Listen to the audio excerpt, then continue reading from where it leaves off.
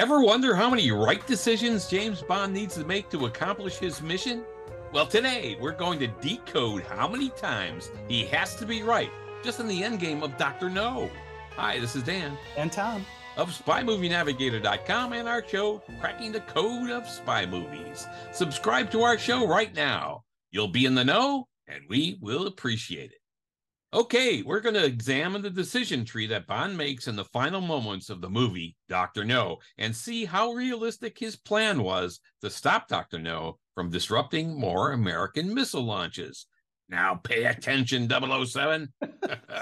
Dan, when you told me you wanted to do this, I was like, how many decisions does he have to make?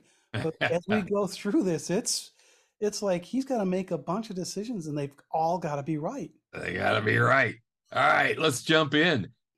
James Bond is in his cell, coming to, you remember, after getting softened up by Dr. No's henchmen. He immediately starts to look around the cell, looking for a means to escape. All right, he sees a vent above the bed, and he figures immediately that might be his ticket out. Yeah, now, of course, he didn't even try to examine the door or to see if there was a way for the door to open. But, Yeah. No. It's the vent. It's got to be the vent. It's got to be the vent. All right. Admittedly, we see no handle or hinges on the door. So, okay, maybe he's got a reason not to look. But, I would have checked it anyway. I think you're right. So, well, maybe it would have been fruitless. Who knows? But I'd at least give it a try. Push it. Maybe it didn't open. All right. So, Bond steps upon the bed and he pushes on the grate. We hear a nice sizzling noise, as it's obviously electrified. Yeah, now the cool thing about this is we saw the shot of Bond's face from the other side of the grate. Yeah, I liked it. So as he touches it, it then switches immediately to the cell side. So it's nice that they give us both perspectives on that. Yes. And it's really good camera work. And it's another one of those things that's probably easy to miss, that you might not even register that happened. Right. It really is a nice piece of cinematography that I think it added to the tension and the surprise we felt when we heard that flash and the sizzle. Yeah, I think it actually brought us into it in terms of feeling the sizzle with Bond, so that we're surprised with him from that shot. Now you could see his face going, okay, I got through that somehow. Yeah. So, after he gets in there, it's like, oh, but immediately you're like feeling it with him. It's like, boom. Yeah. Okay. All right. So, hey, the good thing is Bond's not dead. Wow, that I didn't know they allowed that in Bond movies anymore. Yeah. But he's got to figure out this grate. I mean, it's electrified.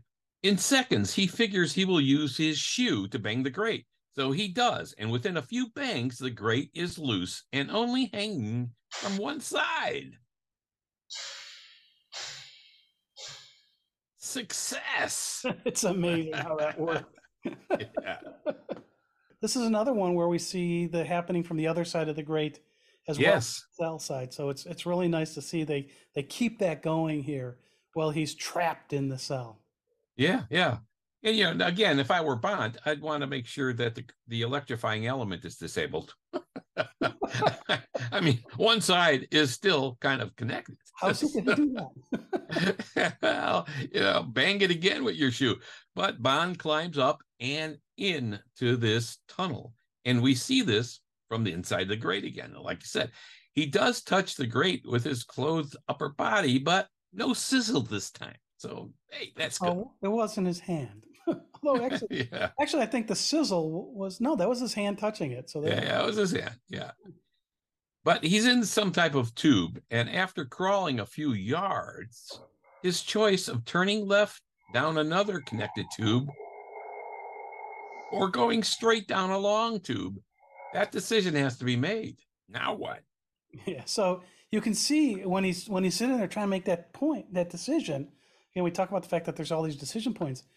He just look at the uncertainty on his face. Yes. He blinks. He closes his eyes for a second while he's like thinking through which way to go. And again, he knows he has to make a decision. It better be right. And so again, a really nice touch for this scene as it aligns his fears with ours. Yeah, I think it's very clever of that. And it does exactly that. It does bring us into the scene and into the fear of what might happen next, or hey, you got to make the right choice here. So, Exactly. which way is he going? Forward it is. Avanti in Italian, as we say. Forward. All right. We hear sounds, but we do not know if he is hearing them or it's just us hearing them. But another decision point is coming up. Another tube leads down, and he's looking down it, and we are as well. Now, he could climb down it because there's those ridges and there's Yeah. where the pieces are joined together, so he could use that for footing. Will he go straight or go down? Yeah. Now, think Hey. about this. He's on one level still, the level from where he climbed a few feet into the tunnel from the cell. Yeah. And he knows on this level there are at least some rooms, Yeah. something, so he He has got to out of decide one. whether he's going to continue straight or if he's going to on the same level or if he's going to head down. Yeah. It's another decision point. Which way you going to go? Down or straight? Hey, man. So Choices, again, choices, choices. he has to decide right. He must make the right decision because he has no idea where any of these tunnels are leading him, really. He has no Yeah, clue. really. They're Again, just in tunnels. again, Wait, though, wait, maybe he's going to pull out his schematic. yeah, yeah. Again, you can see the uncertainty in his face, again, which adds to the drama and good piece of acting here by Sean Connery, which is, it really is great acting. And it's nice when you see that kind of tension in his face and it's sharing the tension with us. So that part is good. Well, where is he going? He decides to go down. I don't, again, this is risky. He doesn't know what the hell's down there. What's he going down into? He has no idea, really. It might be deep underground or lead to the ocean. What does he know? So that chance of this being the right decision is got to be iffy. He is clueless, really. Well, maybe he's like Jason Bourne and he was able to rip off a map of where he was going from the wall. Yeah, right. I didn't see him ripping any map. And anyway, we get a shot of him from below looking up at him, and it looks like maybe he's climbed 20 feet or so down this tube. And then we heard that sound, and it sounds almost like a ricochet sound in the tube. And Bond immediately falls. Yeah. We have no idea what that sound was. Now, No. was it coincidence? Is that what made him fall? Maybe. I mean, fortunately, he only falls a few feet, maybe 5 or 6 feet. So it seems like he's okay. Yeah. Now, I love the camera angle from below up at Bond in this particular scene because a lot of times when a camera angle is looking up at the subject, it is respecting the subject and saying something good about the subject because you're not looking down on the subject. So here, it might be telling us maybe that Bond made the right decision again going down the tube. I don't know. Let's hope he did because he better have made that decision, right? Getting out of the gate, that was fairly easy. Turning left or straight in the tunnel, and he went straight. Then he had straight or down, and he went down. Yeah. So as he's doing this, you talk about these decisions. I mean, he's got to be purely guessing as to what to do. And what Yeah. are real chances of him guessing right? I mean, we have to remember that Dr. No is about to interfere with the launch of the American missiles. Right. Well, uh, that's what we know or will know. But Bond has no idea of this timeline. He Yeah, that's right. when he's in the cell, and he has no idea for how long he was knocked out. Right. But No. but he knows he needs to escape, and that we understand. Yeah, that part we understand. That Whether part, he's going to be in time to do anything is another question, right? yeah, absolutely. So okay, so he's fallen out of this tube down 5 or 6 feet. Crawling some more, he now realizes the tube is hot and he can no longer just touch the metal barehanded. So MacGyver like, This is before MacGyver. yeah, he takes his jacket off and tears it up to make pads for his hands. The cool thing here is they communicate to us it is hot by Bond pulling back his hands, bringing them up to his mouth to blow on. And that was a nice moment. No words, no screams, no anything, but they communicated to us, "Ooh, the tube is hot." That was cool.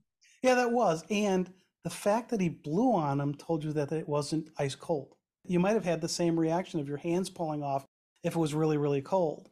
But if it was Yeah. really, really cold, you wouldn't be blowing on your hands. So I think that the motion of his hands coming back say something's wrong here, and the blowing on the hands let us know that it's hot. Then a liquid comes rushing down the tube at him. Now, after a couple of waves, Bond seems okay, but there's no indication it was hot, steamy water or what kind of liquid this was, but Bond does seem fine at the end of this thing. Woo! Whew. Thank God. Yeah, Lucky. really. That could have been anything coming down that tube. But a few seconds later, we see steam all over the tunnel, and Bond is in the middle of it all. But he still seems okay. He crawls down another tunnel. Now, keep in mind, if that were you or me, we would be clueless as to where we were or what might happen next. We'd be lost in a forest of tubes. But Bond, he's making his way to another grate with light on the other side. Why the water didn't go that way, we don't know. But it appears as though, against all odds, Bond has made every decision right so far. Yeah, I think that's not likely that that would have happened, huh? We'll see how unlikely it is, really. Of Because course, like you said, we'd be clueless, so we'd probably yeah, make the wrong choice. But this is yeah. Bond. This is Bond. And now he sees this other grate. Now, of course, he remembers the electrification of the grate from the cell. So he kicks this grate with his shoes, and I think he uses 3 kicks to do it. Yeah, it must not be fastened all that well. But I mean, the grate is just hanging there by the upper right corner as we see it from the outside. yeah. But yeah, you mentioned he kicked with his shoes, Tom. Yeah, well, we never saw or knew that he put his shoes back on. All right. I mean, he was banging into the grate again, and then he climbed into the tunnel.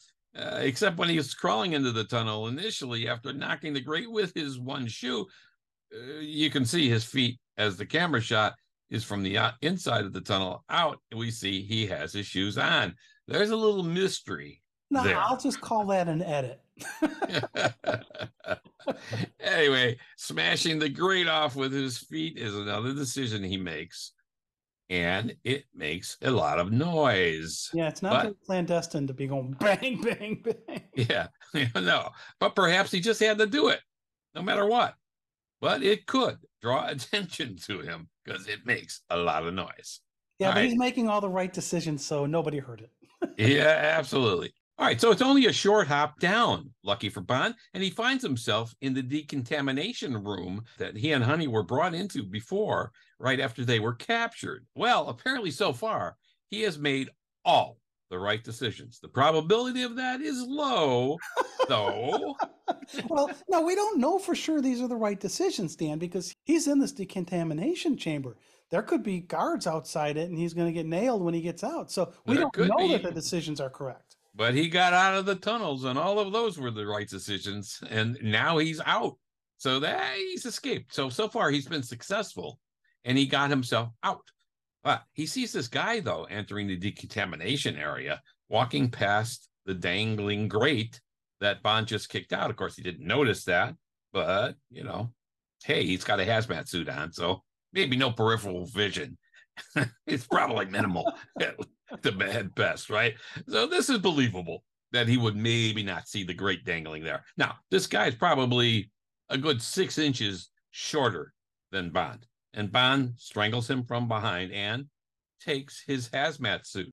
Yeah, now the size difference is pretty funny because it's like, don't worry, Eon Productions, no one's gonna notice. Yeah, yeah. The 2 Bond and then the shorter guy. Yeah, right.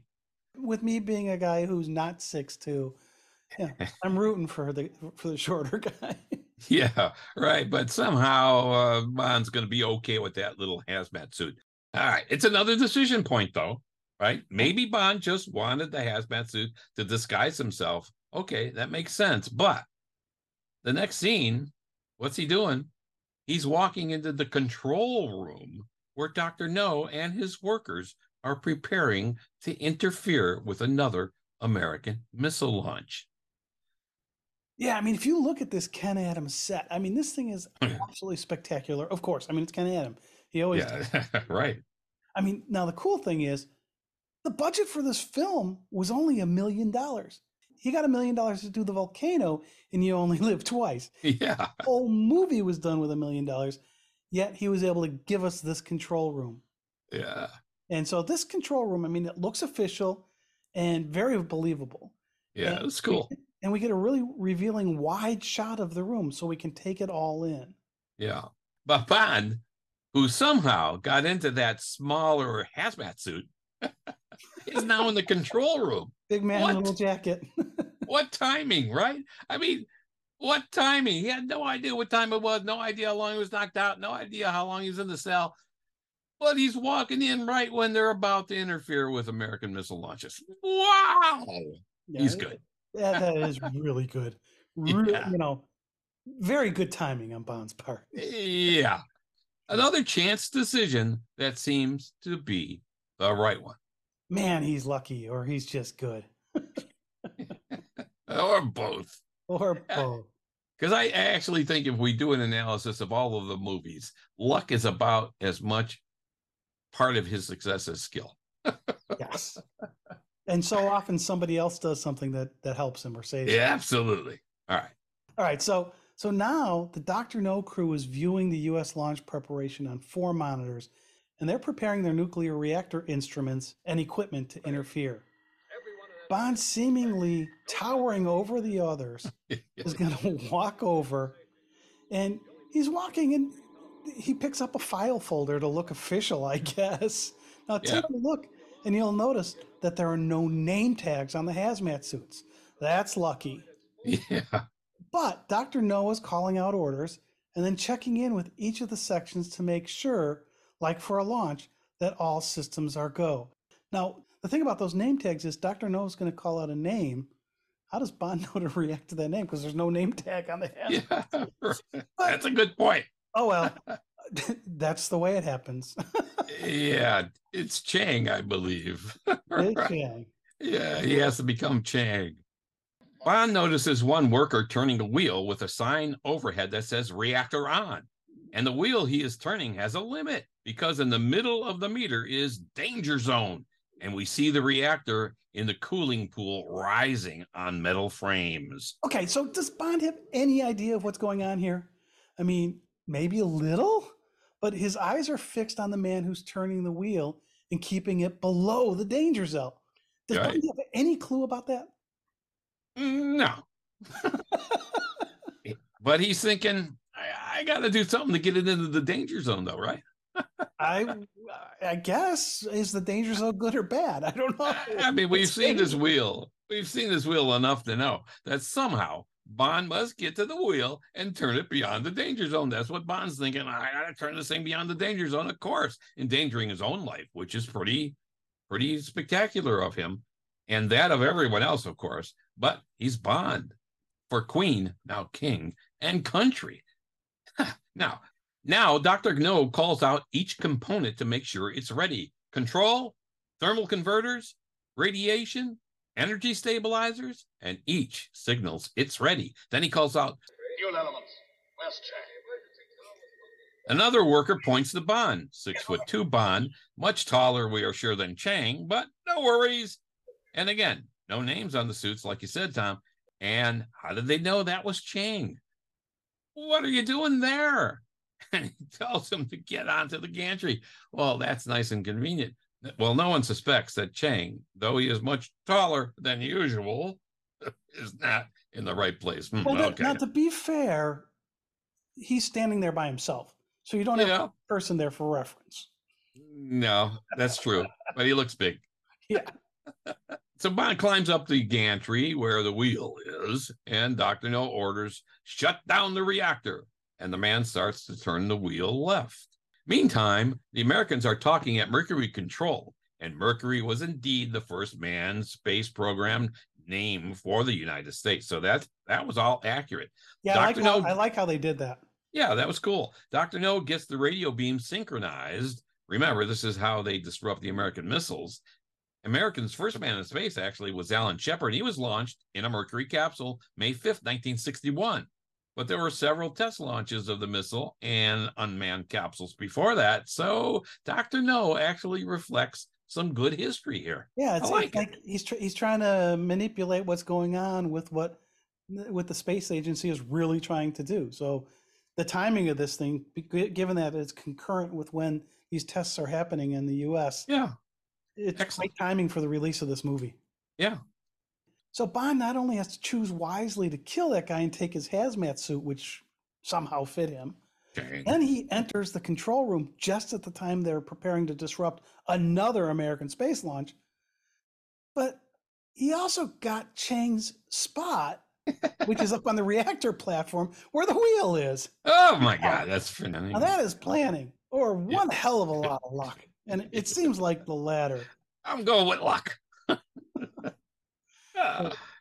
Then there's a shot of a radio beam antenna in water and a small boat, which is obviously a scale model. But let's move Yes. on. It's their first. It's their first Bond movie. They actually ran out and got a little toy boat because the director wanted it in there. He said, "We need a boat." it was good timing of them to do that. Yeah. So we get this little boat.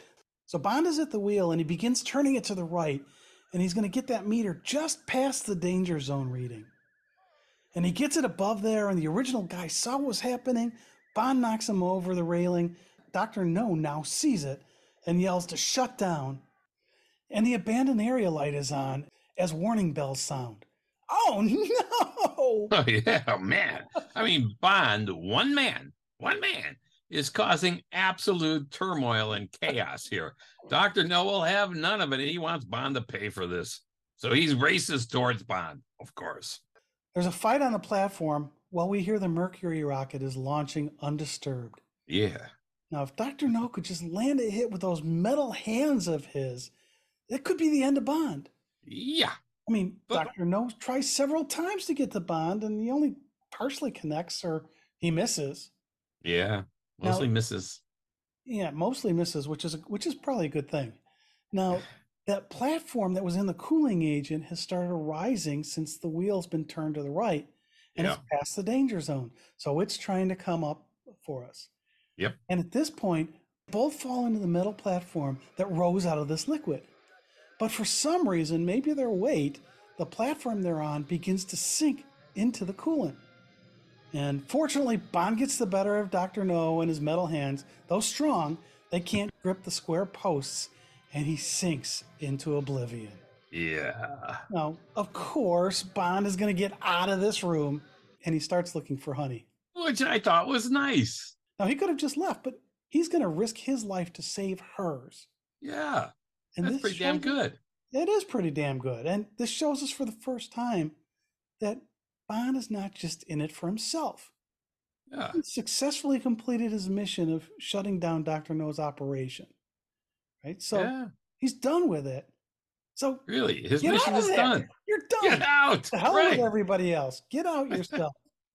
But Bond reveals another part of his softer side to us, saving the girl in distress. Yeah, I mean, we saw the softer side with when Quarrel was killed, and now we see this softer side where he's going to risk his life to go save Honey Rider. That's pretty nice. I mean, this is another big decision point, right? As a secret agent, a blunt instrument of the government, this isn't a good decision. He should be leaving. Well, it could be a good decision for her. Yeah, definitely for her. But this will become a standard trope in years to come and in movies to come. This scene, I mean, Dr. No here has had a big influence on things to come in other spy movies and the whole spy genre, especially in the Bond movies, but in developing the Bond movie persona here, this incident where he's going to save Honey Rider is a big one. This we will see over and over again in Bond movies. Yeah, no, we also get a callback to remind us what the mission was, because we see the American missile take off successfully. So we heard about it a second earlier, and then we see it. Yep. Whew, thank goodness. Yeah, I mean, all because of Bond, one guy. Of course, there's chaos and there's people running all over the place here to try to get the hell out of there and save their own lives. Nuclear reactor meltdown might do to them. Yeah, but Bond, no, he's looking for Honey. It's like, okay, that's cool. You are a noble man. I'll tell you that. And then he goes to her room like she would be sitting around there during all this commotion and turmoil. That was a funny moment, I thought. Come on, Bond, really? Maybe, although she was locked up there, who knows? So he had to go look. Yeah, really. Yeah. So, and then she's not there. So Yeah. he goes out and in the hallway and he randomly trips a guy and he asks, where is she? He wants to know where she is. And this guy was random here. He has no clue. And so Bond punches him since it's like, oh, you couldn't give me the information I want. Whack. Yeah. Bam. But fortunately for him and for Honey, he runs into a woman and he asks her, where's the girl I brought with me? And she says, number 12. Yeah, he's not happy with that. Yeah, he seems disturbed there, but he says, show me. And she does. Yeah, Wow. and wow, Honey is there. She's there all right. But she's chained down on this ramp and water is starting to flow in to drown her. I guess they wanted her to die a slow death. A lot of times in Bond movies to come, it's a slow death. It got to be a complicated way of dying and killing people. Hello, just kill her. Just kill her. When Bond bursts in the room, he quickly dismisses a guard and starts to run down the steps. And there's a moment where his shadow is cast against the wall. Yeah, I thought it was a cool shot. It's like he's running down another flight of stairs in the opposite direction. Just a lighting decision, maybe? Or does it show that Bond is bigger than Bond, determined, and now maybe at least somewhat in control? I liked this shot a lot. I thought it was great. Yeah, I actually did too. And it reminded me of In the Adventures of Tartu. When Tartu is in that gas plant and he plays with the alarm, you see a huge shadow of him. And actually, there are quite a few shadows of him when he's in this plant. Yeah. It's a great movie, by the way. Yeah, it is. If you haven't seen it, it's a really good spy movie, The Adventures of Tartu. Take a listen to our podcast episode on that one. Good one. All Absolutely. right. Yep. Now, I also had to think of Peter Pan and his shadow. All right. Because you've got this picture of Bond and his shadow's against the wall, and it almost makes it look like he's running the separate direction. Yeah. Which is when you get into Peter Pan. Okay, I see where you're going. His shadow is doing something different. Yeah. Okay. And I so like that. again, it's Peter Pan predated this movie. Yeah, what, 1953 or something that was, right? Yeah, 1953. Yeah. So did it influence that one? And maybe Dr. Facilier from Princess and the Frog, that was like 2009, when he wages his soul, his shadow disconnects from him. Maybe Dr. No influenced that movie. Yeah, either that one or it's either Peter Pan or Dr. No probably influenced Dr. Facilier. So that was a good call. I forgot about that one out in the future. Yeah, one or the other. I don't know, or both. Anyway, Bond is able to free her. Now, this scene was originally supposed to be filmed with her chained down, but instead of water, live black crabs were going to eat her to death, like in the novel. That would have been torture. Not for the crabs, for Honey, I mean. Dan, you're so but when trying to film it, the crabs had been brought in chilled or frozen, and the whole scene just did not work. So they scrapped it. So this scene is far less dramatic and nerve-wraching than the novel's version, I think. Well, and they had issues. So they had the issues with the crabs here, and then in From Russia with Love, they had an issue with those rats that they were to film. Yeah. You really didn't see a bunch of small animals in Bond movies after that. Yeah, they're hard to control. Yes. You can't train these little guys. Yeah. All right, let's cut to the outside now. And people are diving into the water, escaping by boat, and running to get away. I mean, this place is going to explode. It's pandemonium. Pandemonium. It's broken loose. And now Bond and Honey must get out. All right. Among the chaos and people running all over the place and diving into the water, Bond makes another correct decision to turn left and get down to a boat. Ah, that's good. So they jump down, commandeer a small boat, knocking two guys off of it, and get away just in time. Now, you say just in time. I mean, this is just in time because we have a nuclear reactor that's going to have a problem. And I'm not exactly sure they really get away just in time because if it was really a nuclear reactor blowing up, they probably would have other issues. And they get out of there as Dr. No's lair explodes in glorious Yeah. color. Yes. Yes, yes, yes. Absolutely. And you've got to give props to the miniature model makers here because this was very well done explosion in 1962. It was. I Yeah. mean, there are two or three main explosions with flames and a lot of black smoke and pieces of debris flying all over. But Bond and Honey managed to get away. Yes, A they very do. peaceful scene. Yeah. I mean, more decisions Bond had to make during all of this. Find Honey rather than just get out himself, then wing an escape plan, as he did, as he had done. That's what he did. He set the whole thing exploding in motion himself. And then he thought, oh, how do I get out of here? Now it's Love it. time to leave. Yeah. If he were like Daniel Craig, he might have convinced Broccoli and Saltzman to just let him die there. A sacrifice of sorts. But nah, that's just too corny. I'm never going to let that go. Yeah, I understand. All right, so then through a veil of smoke, we see the boat floating, but we don't see Bond or Honey. Yeah, a little This is frightening the moment first there. James Bond movie. We don't know if there was going to be more. Might they have died? The scene, though, is pretty short. Plants that scene. But then we see Bond checking the engine. They've run out of fuel. Oh my God. That old trope. This does happen to Bond later in License to Kill. Yeah, Bouvier. Timothy Dalton's Bond. Yeah, Runs out so of fuel. this was kind of a good plan to try to escape. Yeah. Well, they got a little ways away. I don't know how much that's good for a nuclear reactor, like you said, but okay. Now, they're going to get away. The boat's not going anywhere, so they're away. They're in the water. Well, I mean, they could swim. Yeah. But Bond says, come here. So this is the first instance of Bond not wanting to be rescued right away. When yes. the Bond girl with him at the end. Yeah. And out of nowhere, and you can't see who's in the boat since Bond and Honey are at the bottom. This Navy boat approaches, and Leiter says, Hi, Mr. Bond. okay, we have no idea that they knew where Bond was. I mean, was there a tracking device? I mean, Yeah. who knows? I mean, we didn't see a tracking device. No. You know, they show us the tracking device in Goldfinger for Bond, Yeah. but we don't see that here. It's how good Felix Leiter is.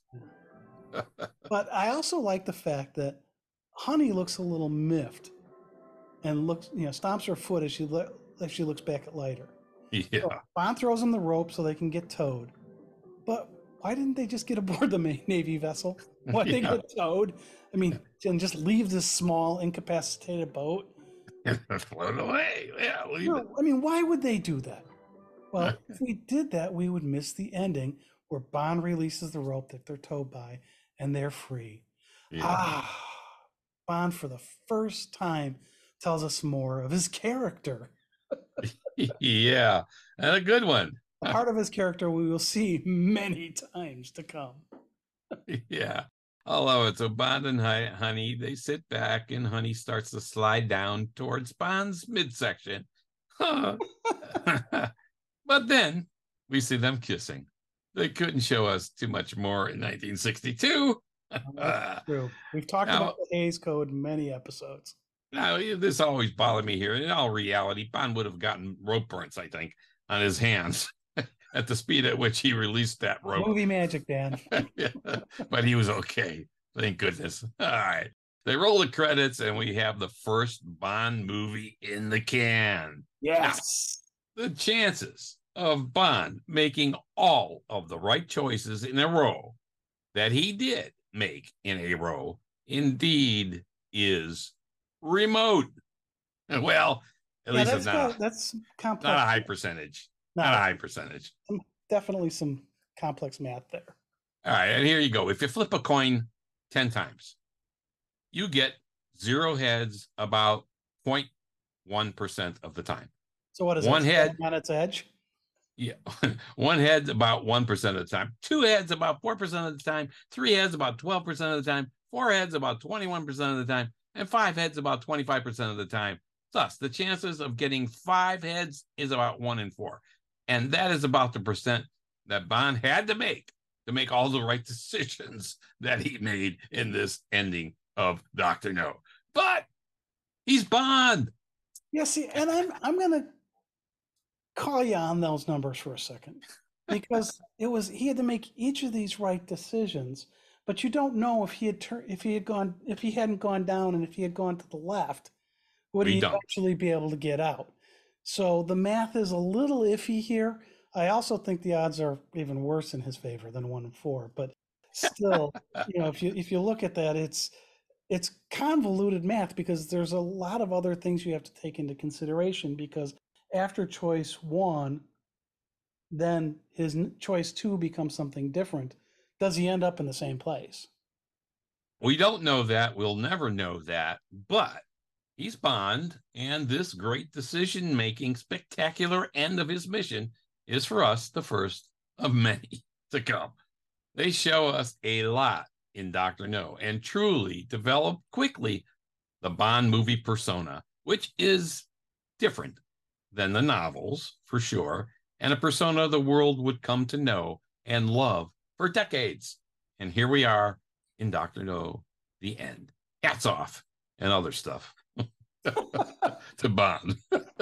So that is a wrap of Dr. No and how Bond made every right decision to accomplish his mission.